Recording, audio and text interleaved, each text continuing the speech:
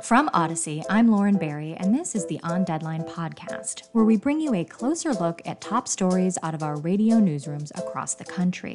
On Deadline today is former President Donald Trump's fight to be on the ballot. With Trump in the midst of numerous legal battles, including 2 over his alleged efforts to undermine the 2020 election, some have started to challenge his eligibility to be the GOP nominee for president at all. The questions surrounding Trump's eligibility stem from a paper recently published and written by 2 law professors who claim the 14th Amendment revokes Trump's ability to run. To sum it up, the amendment says that if a person has taken an oath to obey the Constitution while serving as an elected official, and then participated in an insurrection or rebellion against the U.S., they are barred from holding federal office. That is, unless 2/3 of the House and Senate give them amnesty, which most likely won't happen for Trump. While the provision was put into the Constitution in the 60s, the 1860s that is, law experts say that this is the first time it's been relevant. Because never before in the history of the United States has a president been accused of trying to circumvent a democratic election. The ability to keep Trump off the ballot is only theoretical for the moment, as no judge has ruled that he's ineligible to run. But that doesn't mean no one is trying. In Minnesota, a group of petitioners brought their case before the Minnesota Supreme Court, arguing that Trump is disqualified from holding public office under the insurrection clause. A lawsuit alleging the same thing has been filed in Colorado, and officials in New Hampshire and Michigan have been asked or said they are considering whether Trump can run for president. Constitutional lawyer Joe Hiti joined Odyssey to talk about the 14th Amendment and whether it could actually keep Trump off the ballot. Let me start by giving a little background. The 14th Amendment, which is ratified in the wake of the Civil War in 1868, the third section of the 14th Amendment provides that if someone took an oath to obey the Constitution while they were a member of the federal government or the states, and then subsequently participated in an insurrection or rebellion against the United States, they are barred from holding federal office unless 2/3 of each house of Congress gives them amnesty. Even before this recent article had been written, many people had been arguing that both Donald Trump and various other political figures were now barred from holding federal office because their role in January 6th. This new article, co-authored by my former colleague at the University of Minnesota, Mike Paulson, argues that if you look at the original understanding of what Section 3 meant, and the 2 authors are both conservatives who are known as originalists, they want to focus on what the Constitution was originally understood to mean. They say if you look at the original understanding, insurrection covers Donald Trump's activities on January 6th, where although he didn't take up a weapon, he participated in various activities, allegedly, riling up and promoting the mob violence. So that was my question, Jill. Donald Trump hasn't been convicted of anything that had to do with January 6th yet. So does there need to be some kind of a conviction or some kind of, proof, anything legal that would have the states or the Supreme Court be able to invoke this part of the 14th Amendment? Well, I'll differentiate between 2 separate questions. First is, would there have to be any legal judgment? Clearly. Right. So one thing that's interesting about this is that sometimes people have constitutional arguments, but it's very hard to get into court because no one has a concrete interest that produces standing, which is a prerequisite for the court to hear the case. Here, there's many ways in which this suit can get to court. So, for instance, the state election official can refuse to include Donald Trump on the Republican primary ballot, and then Donald Trump could sue and say, I should be on. And then a court would have to decide, is he actually barred by Section 3 of the 14th Amendment? Alternatively, a state election official could prepare the Republican primary ballot, including Donald Trump, and then one of his opponents could sue and say, I shouldn't be competing against this guy. He's constitutionally ineligible to run, and then a federal court would have to adjudicate. So I think a court ruling on this is very likely, and there have been some rulings in parallel cases targeting other figures like Marjorie Taylor Greene, for instance. It's a separate question, would you actually have to have a criminal conviction? These authors in this current article are clearly arguing that, criminal conviction is not necessary.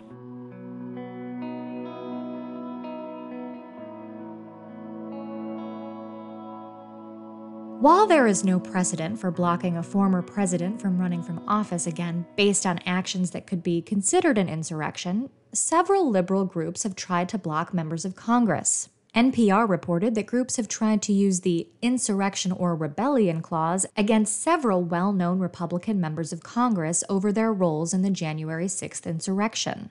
Those attempts were unsuccessful.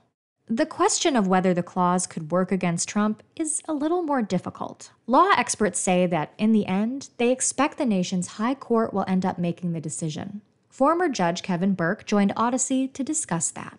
It's complicated. There's a Minnesota connection in which the leading law review article on this issue is co-authored by a Professor Paulson from St. Thomas University Law School. Both of the authors of that leading law review article are card-carrying members of the Federalist Society. No one would confuse them with being some kind of leftist liberals. So it's quite the opposite. Where I think it gets a bit complicated is Professor Paulson's article suggests there's really only one appellate court decision from the 1870s-ish, in Ray Griffin, in which a black man was convicted of murder, and he claimed the judge should not have been allowed to be the judge in his case because he was quite involved on the Confederate side of the Civil War. And the appellate court said, too bad. Professor Paulson and his colleague argue that that case is just wrongly decided and it has weak reasoning, but the bottom line is it's out there. I think that what is the second kind of issue, though, is it's self-executing. So, okay, that's what the argument is. You read the Constitution, you read the amendment, and you say, well, you can't be on the ballot. But you could end up having reasonable people who will disagree. And what if those reasonable people are in a bunch of different states? So New Hampshire, there's a lawsuit. New Hampshire says, let him on the ballot. Colorado, there's a lawsuit pending. They say kick him off. You could have chaos.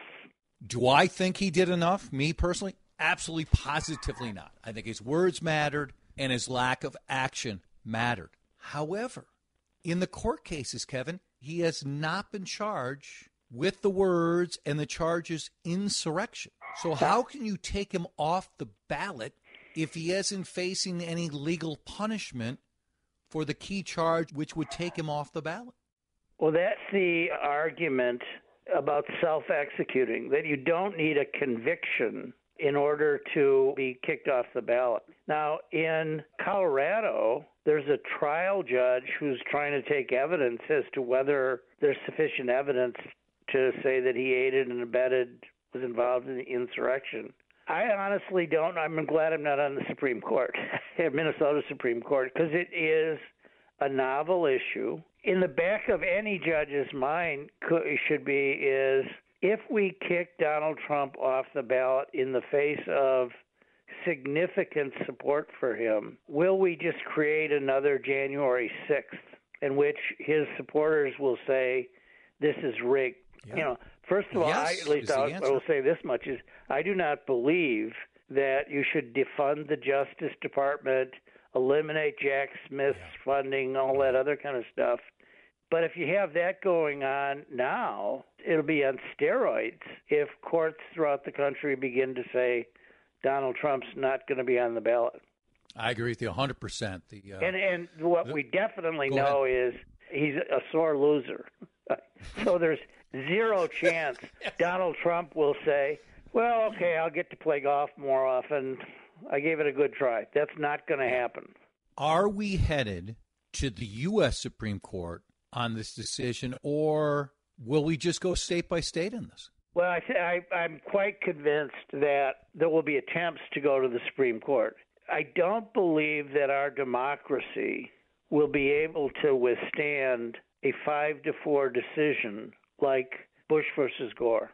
If that happens again, so pick 5-4 either way, or 6-3, in which the United States Supreme Court says, despite states saying he should not be on the ballot, we're ruling he should.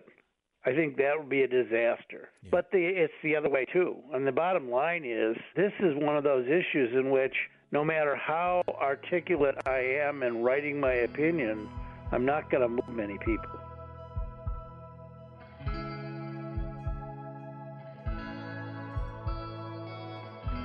There hasn't been a ruling yet, but the former president is still facing two separate indictments over his actions around the 2020 election. In Georgia, Trump is being tried alongside 18 co-defendants. Fulton County District Attorney Fani Willis charged them under the state's RICO laws. Willis has alleged that Trump and the others named in the case meddled in the state's election, going as far as to try and overturn the results by using fake electors. CBS News legal analyst Thane Rosenbaum joined Odyssey in New York to give an update on Trump's legal battle in Georgia. Let's go step by step here. First of all, why did the prosecution want to try all 19 defendants together? Well, Bridget, before we do that, if we go step by step, let's remember how we became a country. King George III used to throw the colonialists in jail and forget about them. And so the founders of our country and the drafters of our Constitution, Madison and Hamilton, said, have to be a speedy trial clause. You can't just throw us in jail and not tell us what the charges are and prosecute us soon. So the two lawyers, Chesborough and Powell, they invoke those rights, and that's why they got a speedy trial. At the same time, the other co-defendants, they want to slow it down, and their view is we won't be ready. Donald Trump's lawyer said, we're not going to be ready by November 5th. This is a sprawling, very elaborate case. So that's why the judge split it. He had no choice, right? Two of them wanted a speedy trial, the Constitution says, and Georgia's Constitution entitles them to it, and everyone else wanted to slow it down. The prosecutor doesn't like this because a couple reasons. One, this gives the ability of all the other co-defendants to sit in the bleachers and watch the show. They get to learn what the evidence is. They get to hear the testimony. They get to hear the case previewed that's going to be brought against them many months later. And then the other reason is it's confusing, I think, to the jury. I'm sure the prosecutor worries, wait a minute, if we're arguing that this is a conspiracy among 19 people, how come they're not all here? What happened to those two people? Why did they get over there? If they're so indispensable to this crime of overturning the election, where are they? It can't be that it's connecting the dots. It is confusing for a jury if you break up the defendants in a conspiracy case. Okay, so Thane, explain for us a little bit more, too, about why it behooves Team Trump to keep pushing back any deadline for it. We don't know when he's going to be tried in this case, correct? Right, we don't. But remember, the judge had pointed out a number of things. For instance, he said, well, there's still people that may want to move the case to federal court. We can't start until we get the resolution to that. There may be other pretrial motions that we're going to hear that we haven't heard yet, Bridget, but that we will. People wanting to sever themselves for all kinds of reasons. Here's one. You're claiming 161 overt acts. My guy or the person, my client, did one thing, for God's sakes, one thing, and you're tying him to the whole thing? I don't think he should be sitting in the same courtroom with someone else. You're going to hear all kinds of motions to separate themselves out. Donald Trump is saying, you know what? You already destroyed my ability to campaign. This issue is going to be alive during the entire primary season. Make it so that, I'm going to be able to keep pointing out that you've interfered with my First Amendment right to speak and my right to run for public office. And by not getting it over, but actually extending it, that argument continues, right? He'll continue to tell the country, how can I possibly get a fair election result given the fact that I'm tied up in 4 courtrooms?